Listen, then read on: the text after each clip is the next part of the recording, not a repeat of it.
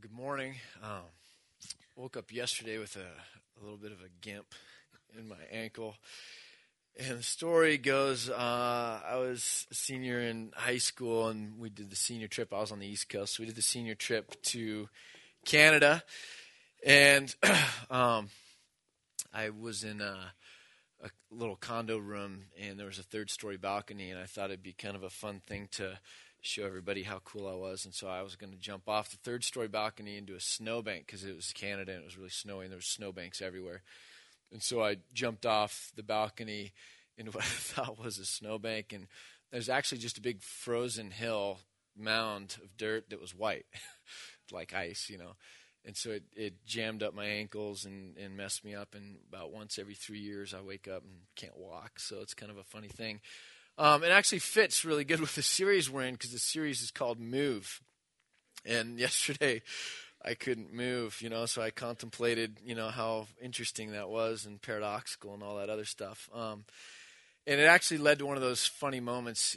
I don't know if you have those, but I do. I think we all are a little bit strange in our own ways. But where I was wanting to go this morning was just the idea of, again, with this whole series, just picturing a bike and feeling like there's things that were designed to move, and they only really work when they are moving. And the church is kind of like that.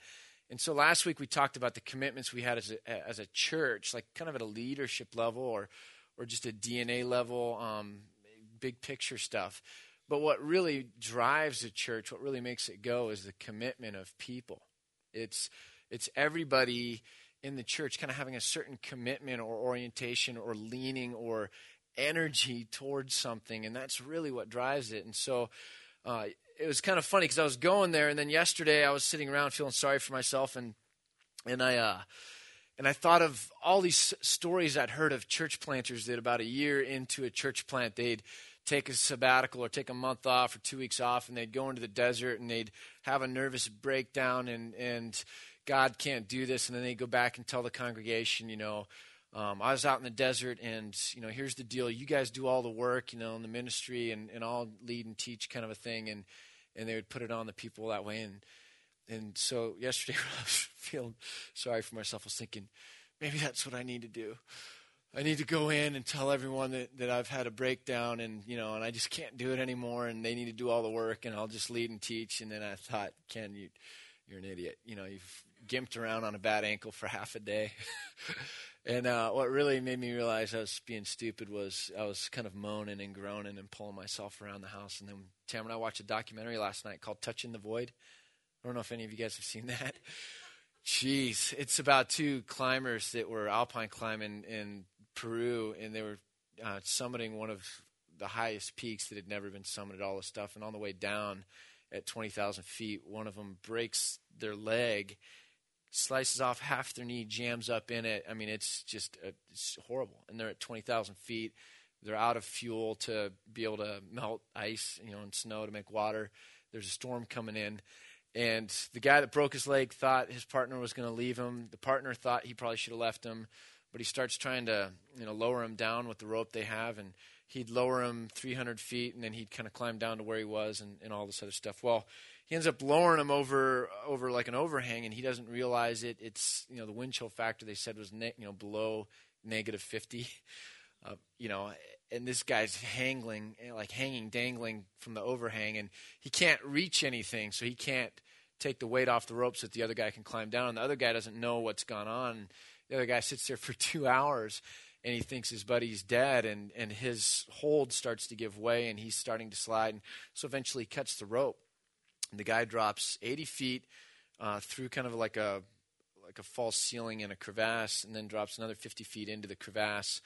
And the buddy puts himself in a snow cave that night, comes down, sees where his friend would have fallen, and sees the crevasse and knows that he's dead. And so he makes it the rest of the way down barely himself. Well, this guy that fell in the crevasse, lowers, spends the whole night, he can't climb out of it, lowers himself down. So he's now 200 feet into this crevasse, just going into the belly of the earth kind of a thing. And it's pitch black, and because it's the only thing he can do. And I'm like, he's lowered himself down. He's on this mountain 20,000 feet up. There's nobody. And somehow by lowering himself down, he's able to get to a place where he can see light and is able to climb out. And then he, pulls himself down the mountain. Then he gets to the glacier field, and he pulls himself to the glacier field. And then he has with a broken knee and everything else. And so it's this crazy deal. Anyways, I didn't moan as much on the way back to the bed because I really felt stupid because my wife, I think she was starting to look at me strange. She grew up in Prineville, So anyways, I realized I was being an idiot. But coming to you this morning, we do need to look at commitments. I think that we as a congregation have on our shoulders, that we as Christians have on our shoulders. And the question that kind of prompted me and got me going was this. It's a big question, but it's this. Why would God do to people the very opposite of his commands toward people? Why would God do to people the very opposite of the thing that he commands us to do towards people? Have you ever had that question thrown at you? Why did God support genocide in the Old Testament? Why did God, have people killed and allow people to die in the Old Testament? Why would God hurt people if the command to us is so strong in the area that we love people and help people? Have you ever really pondered that question? I mean, it's a tough question, right? It's tough because that's there. And so you'll run into people, and some people will be like, the Old Testament is a God of hate and wrath, and the New Testament's a God of love. And so these two things really can't go together. And so you even had early forms of Christianity and the Marcionites and different sects and groups that would really split off from the Old Testament and say that was a different God. I mean, they really struggle with that. They can't even reconcile it. And I think there's people today, and sometimes I ask that question, and why would God do to people the very opposite of what he commands us to do towards people? And so let me just take you to a couple quick passages. I mean, that's a huge question, and we could spend weeks on it. But let me just try and make one simple point. And if you look at Job, I've got it on the board if you don't want to. But Job, beginning of chapter 42, and Job's wrestling with this exact same thing, right? Job's got his family, he's got his livelihood, he's got his physical health. I know what that one's like. And they all start getting taken from him. And so he's really asking God this question, what gives? Why would you allow this to happen? Why would you maybe even do this to me? But what gives? And God kind of tells Job that he's asking the wrong question. And then Job kind of gets it, and here's his response. And his response is this, beginning of chapter 42. Job replies to the Lord, I know that you can do all things, and no plan of yours can be thwarted. I know that you can do all things, and no plan of yours can be thwarted. And you asked, who is it that obscures my counsel with knowledge? So why are you coming to me with meaningless words, Job, kind of your accusations? And Job says this, surely I spoke of things I did not understand, things too wonderful for me. Now, is he talking about wonderful what happened to him? Like, it's wonderful I got boils on my skin. It's wonderful that my kids have died. It's wonderful that, my livelihood's been taken away. That's not what he's talking about. Things too wonderful for Job are that God has a plan, that God has his purposes, that God cannot be thwarted, that he's going to accomplish what he's going to accomplish. And that's what Job's talking about. Isaiah, we see something very similar. And so if you'll flip over to Isaiah, Isaiah chapter 46, and this is a pretty famous passage of Scripture, but in Isaiah 46, Isaiah says this, beginning in verse 9. Remember the former things, those of long ago. I am God and there is no other. I am God and there is none like me. I make known the end from the beginning, from ancient times what is still to come. And I say, my purpose will stand, and I will do all that I please. And what's really fascinating is Isaiah, God speaking through the prophet Isaiah, this comes right before he says that he is going to raise somebody up from a far off land to come down and basically punish his children, the nation of Israel. So, he gives these words that my plan, my purpose will stand.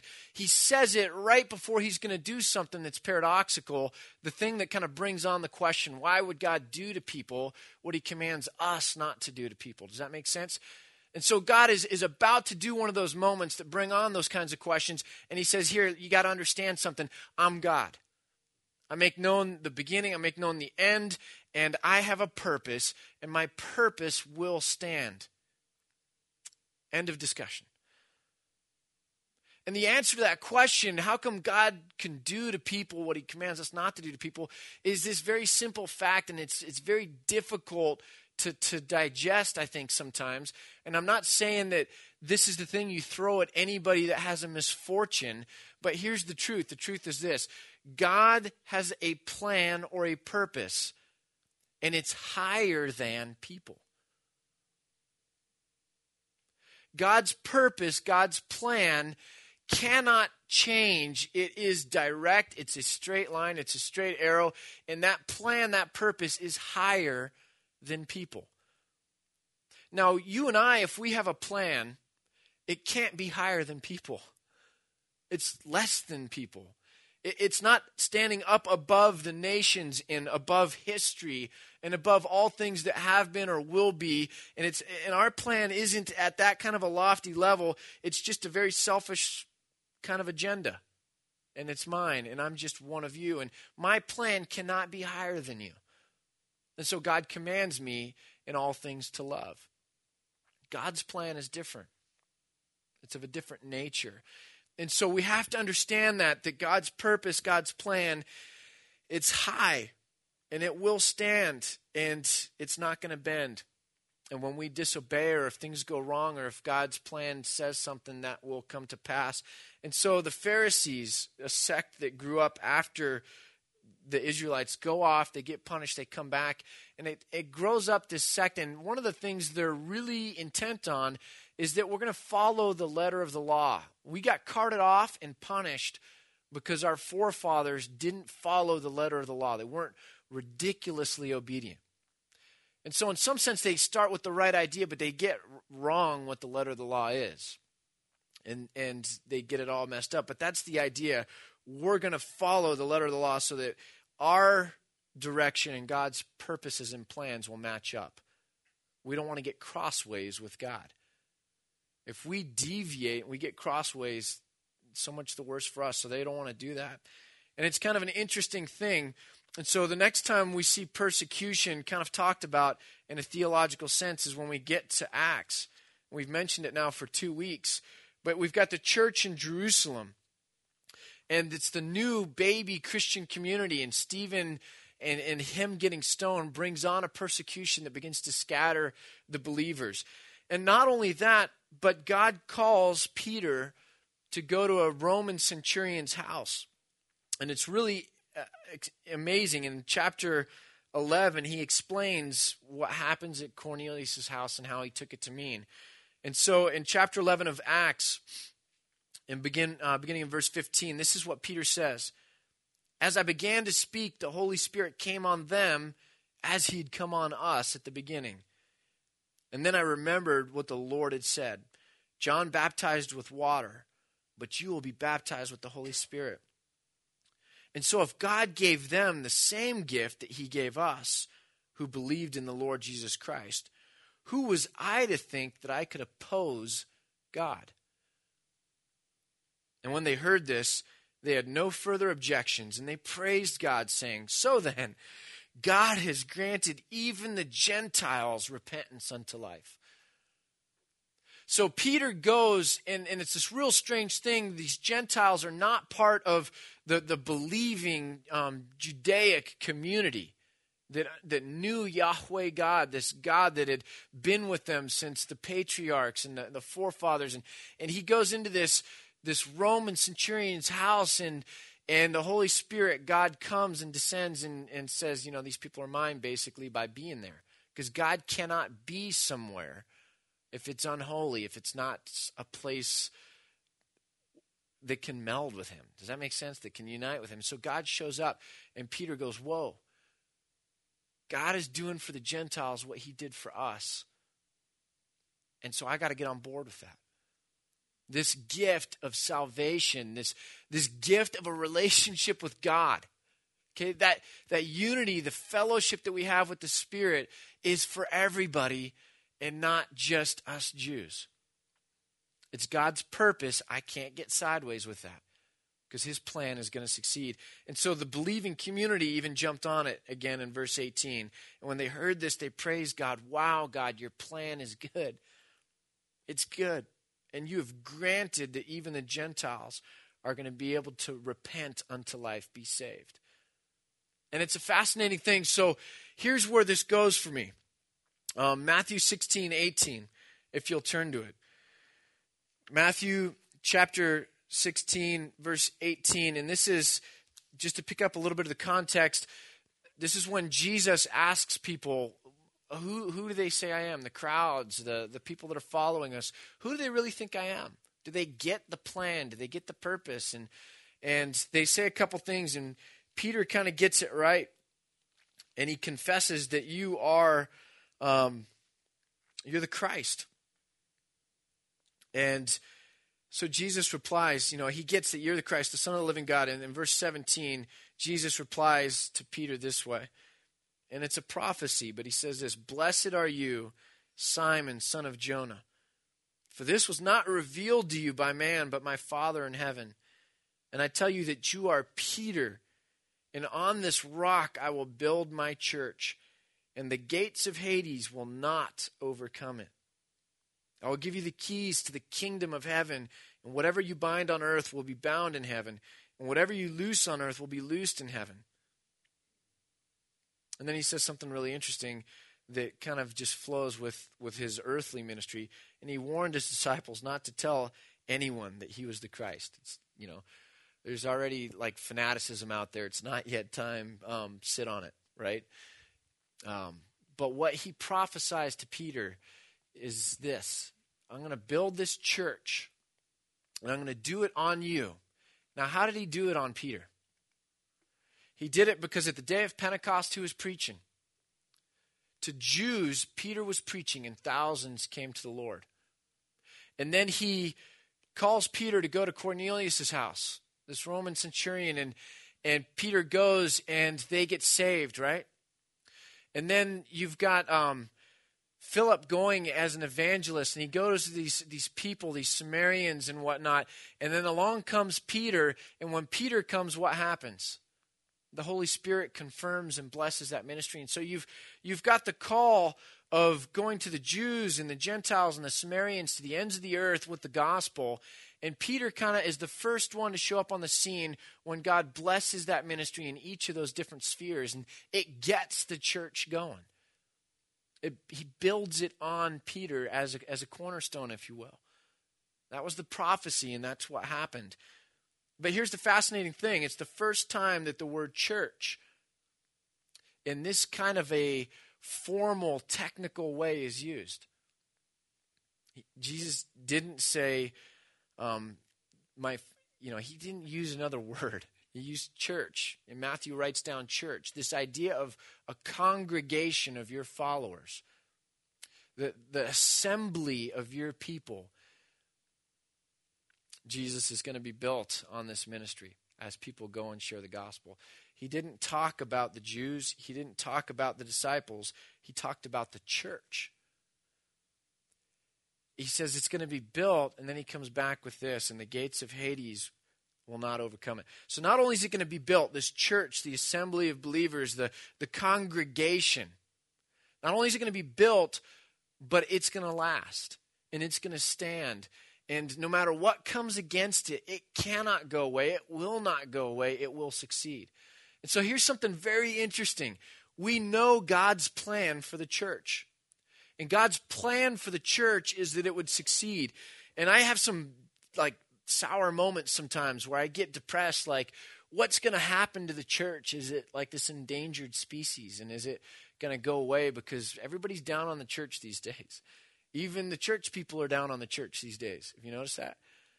And I kind of have these Elijah moments sometimes. You remember Elijah, he goes up and he has this kind of big showdown, like prophet showdown with the prophets of Baal, and he wins and he runs away and he's so exhausted and tired that he has that like moment of self-pity and he's like, oh, I'm the only one, God, take my life now. And he's kind of wallowing in self-pity and God's like, what are you whining about? You're not the only one. I've got this like remnant of solid people that have never bowed down and worshiped a foreign God. I've got my church. I've got my people. I've got you doing a ministry, and yeah, you need to do that, but why are you whining?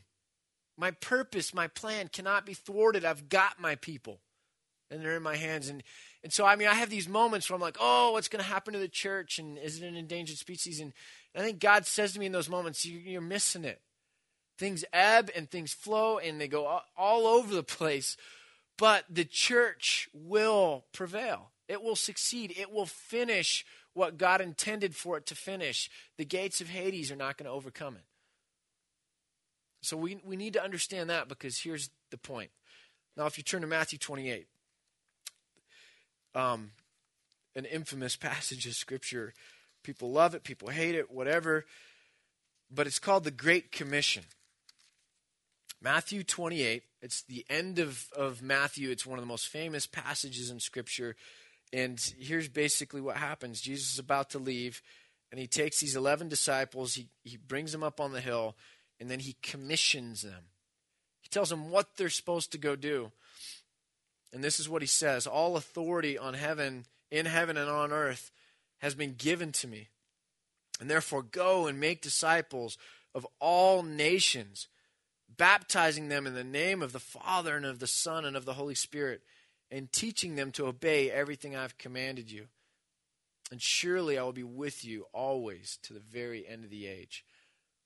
Now, evangelicals. So if you've ever wondered what the word evangelical meant, like conservative evangelical or evangelical Christian or whatever, it's basically the American kind of tweak on the word euangelion, which is good news in Greek.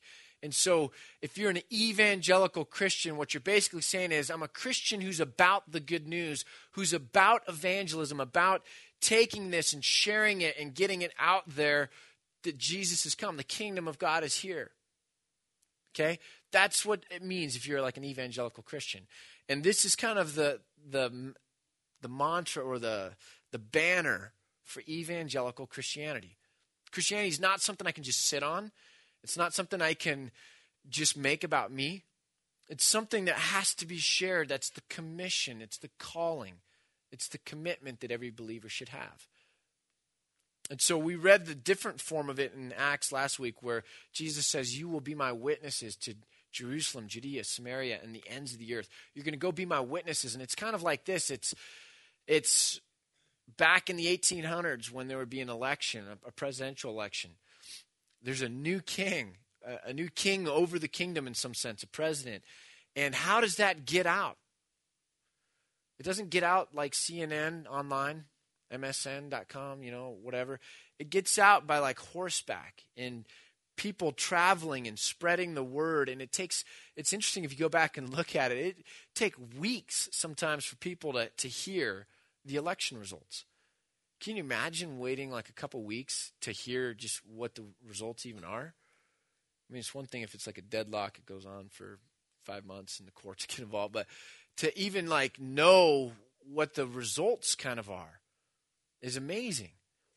And Jesus is basically saying, I have come and I'm the king and my kingdom is coming and it's here now and it's spreading and it's within you and it's within the communities and it's wherever God is brought in and his values and what he wants, his plan is celebrated. That's my kingdom, and the news needs to spread. It needs to go out. That's the commission. And so that's what the Christians were always supposed to be about. And when they didn't get it, God brought persecution into that Jerusalem church and forced them to scatter. If you're not going to go out, I'm going to like ripple effect. I'm going to kind of take and shake the ground that you stand on so that you go where I want you to go. Now, here's the thing.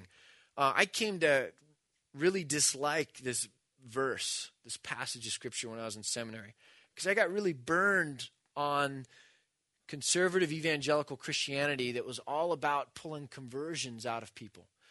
I found myself in a place where I was surrounded by Christianity that really had focused it so tight in on this idea that it was all about getting people to say this prayer, this magic formula, and their scripted words, and that's all it was about. That's what you lived for. That's what you died for. Everyone you saw, you're trying to find the angle to manipulate it, to somehow get them to say this prayer. And once they said that prayer, it's a notch in the belt, and you move on.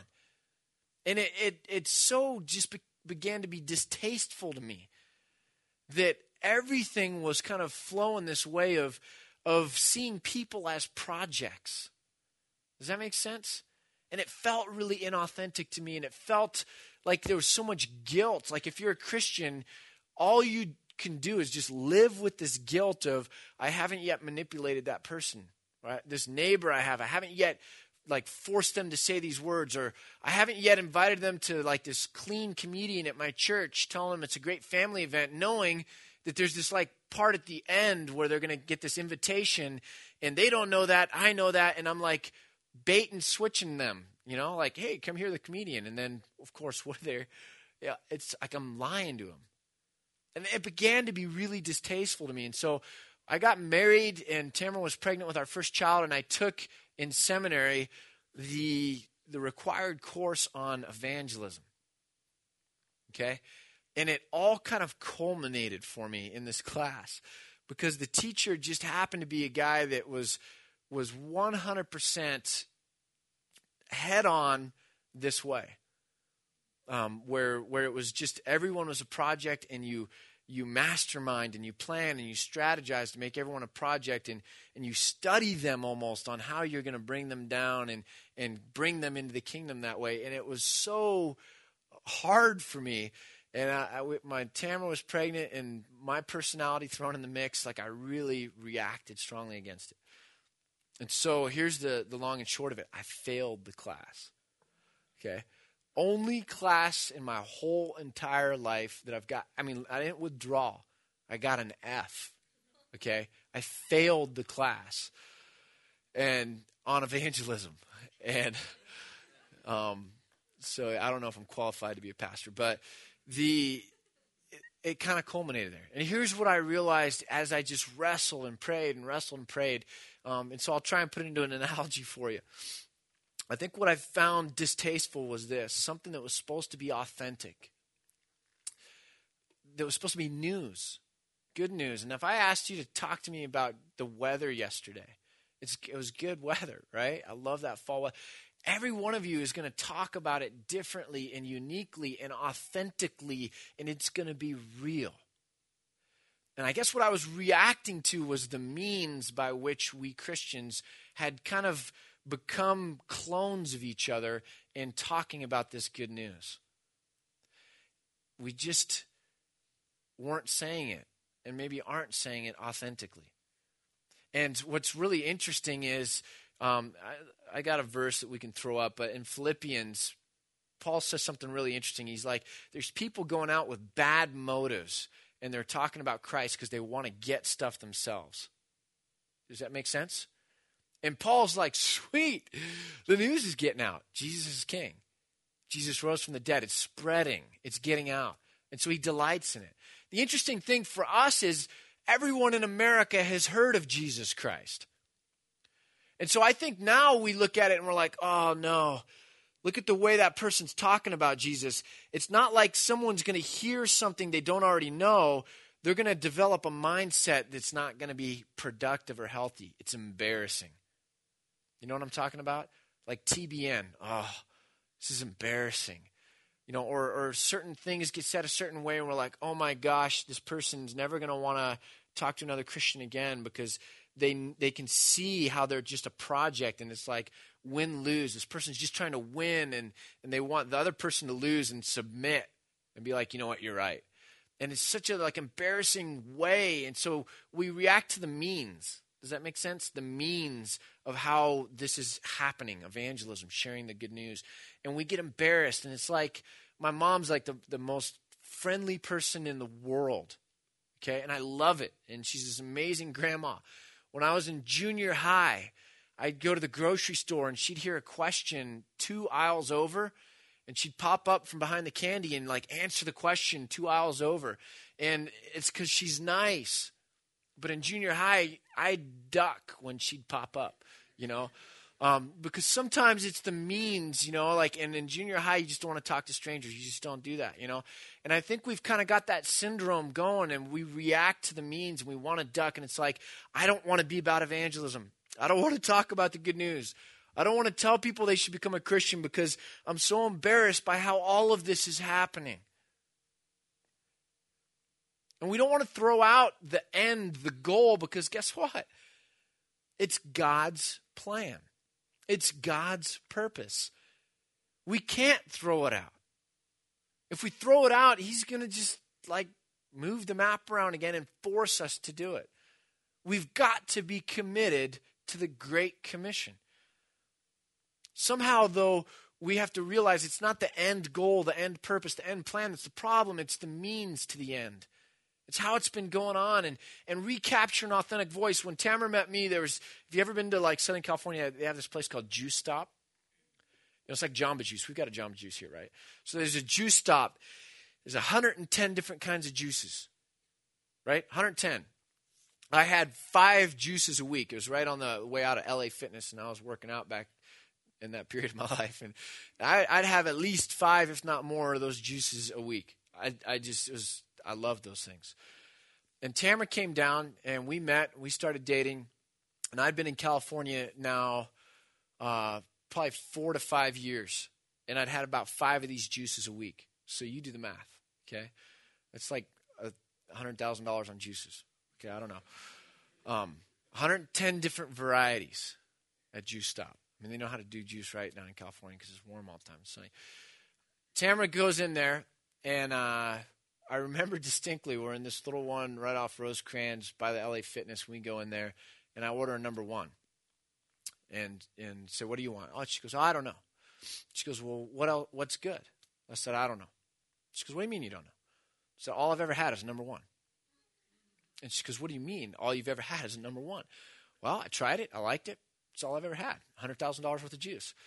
And she just looked at me, just couldn't believe. And that's the way I am. I find something I like, I stick with it. And so I told her when we got married, I found you, I'm going to stick with you. It's good news, And but Tamara's this way. Tamara will go through all 110 juices, and then she won't ever go back again. She'll find somewhere else to go. Okay, so she's all about the variety and the creativity and the adventure and, something I've never had before and living, And I think what we've done, I think I'm a representative of what Christianity is. If you want to know what Christianity in America is, it's me. It's very boring, okay? And we find one way of doing something, and then we just wear it out. We wear it out.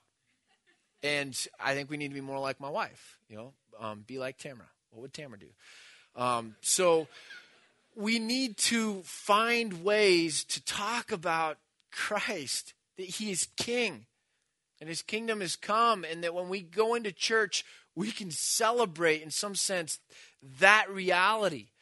And we need to find 110 different ways to talk about it. And we need to find an authentic way to talk about it so that we realize that people aren't projects and notches and belts aren't the thing that we should be after. We should be about God's plan. And that's for us to be witnesses.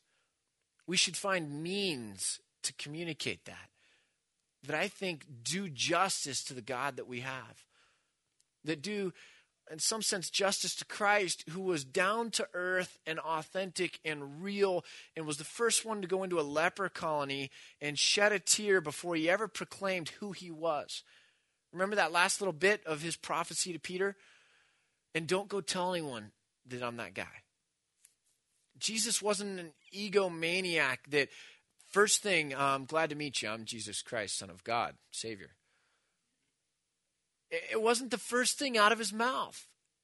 He didn't have to have it be the first thing out of his mouth. And I think as Christians, we can go up to meet somebody, and the first thing doesn't have to be, you're a sinner and you're going to hell, where you're going to burn forever and ever and ever.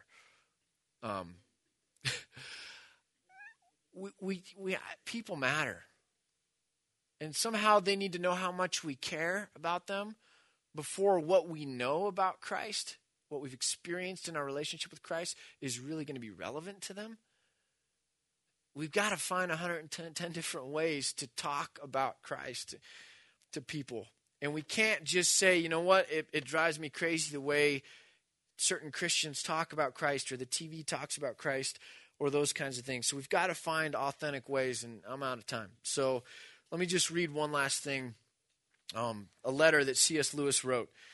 And he just put something really simply in this letter, and I think to me it brings clarity. Lewis says this: "Oh, I'd nearly forgotten." This is just a personal letter to one individual. "Oh, I'd nearly forgotten. I have one other piece of advice. Remember that there are only three kinds of things anyone need ever do. There are only three kinds of things anyone need ever do. Number one, things we ought to do.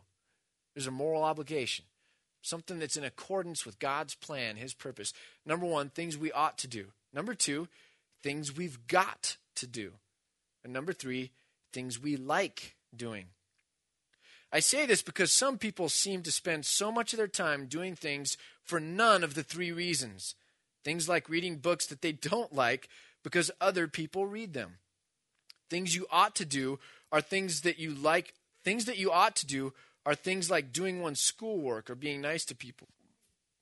Things one has got to do are things like dressing and undressing or household shopping. And things one likes doing, but of course, I don't know what you like. Perhaps you'll write and tell me one day." And I think in Christianity, we've gotten into this habit of being down on the church, being critical, being negative. Churches just suck you dry. They take your energy and they take the best of your life. Well, that'd be like my heart complaining for beating, or my lungs complaining for breathing. We're all a part of this body, and the things that are the best pieces about us are what we're supposed to contribute. It's what makes this thing work. It's what allows for it to express what God wanted for it to express. And just because other people are down on the church doesn't mean we need to start wasting our time being negative about something that God said is going to succeed. We need to not get cross-purpose with God's plan for the church. And things we ought to do, we ought to get in line with God's plan for the church and find a way, given our own personality, given our own context, our own temperament, our own likes, the people that we connect with, we ought to find a way to work out God's plan of being his witnesses, of telling people the good news, of doing evangelism in such a way that it does justice to who we are, who that unique other person is, and to God's heart for this whole thing, right? His plan. I'm discombobulated because I'm way over time. Let me pray, and then we're done. Father, I pray that somehow you would just do a work in this community, that we would find in us the desire, the ability to spread the news of your Son, to be able to do that in a winsome way, to be able to love on people and to be authentic and down to earth and not manipulate and not make people projects. Give us a fresh wind that allows for this to be exciting again, so that we don't have to be critical or negative. We can just rejoice in this thing we get to do, to share with others something so beautiful and wonderful and life-changing. Get us excited about being the church, Father God, in Christ's name.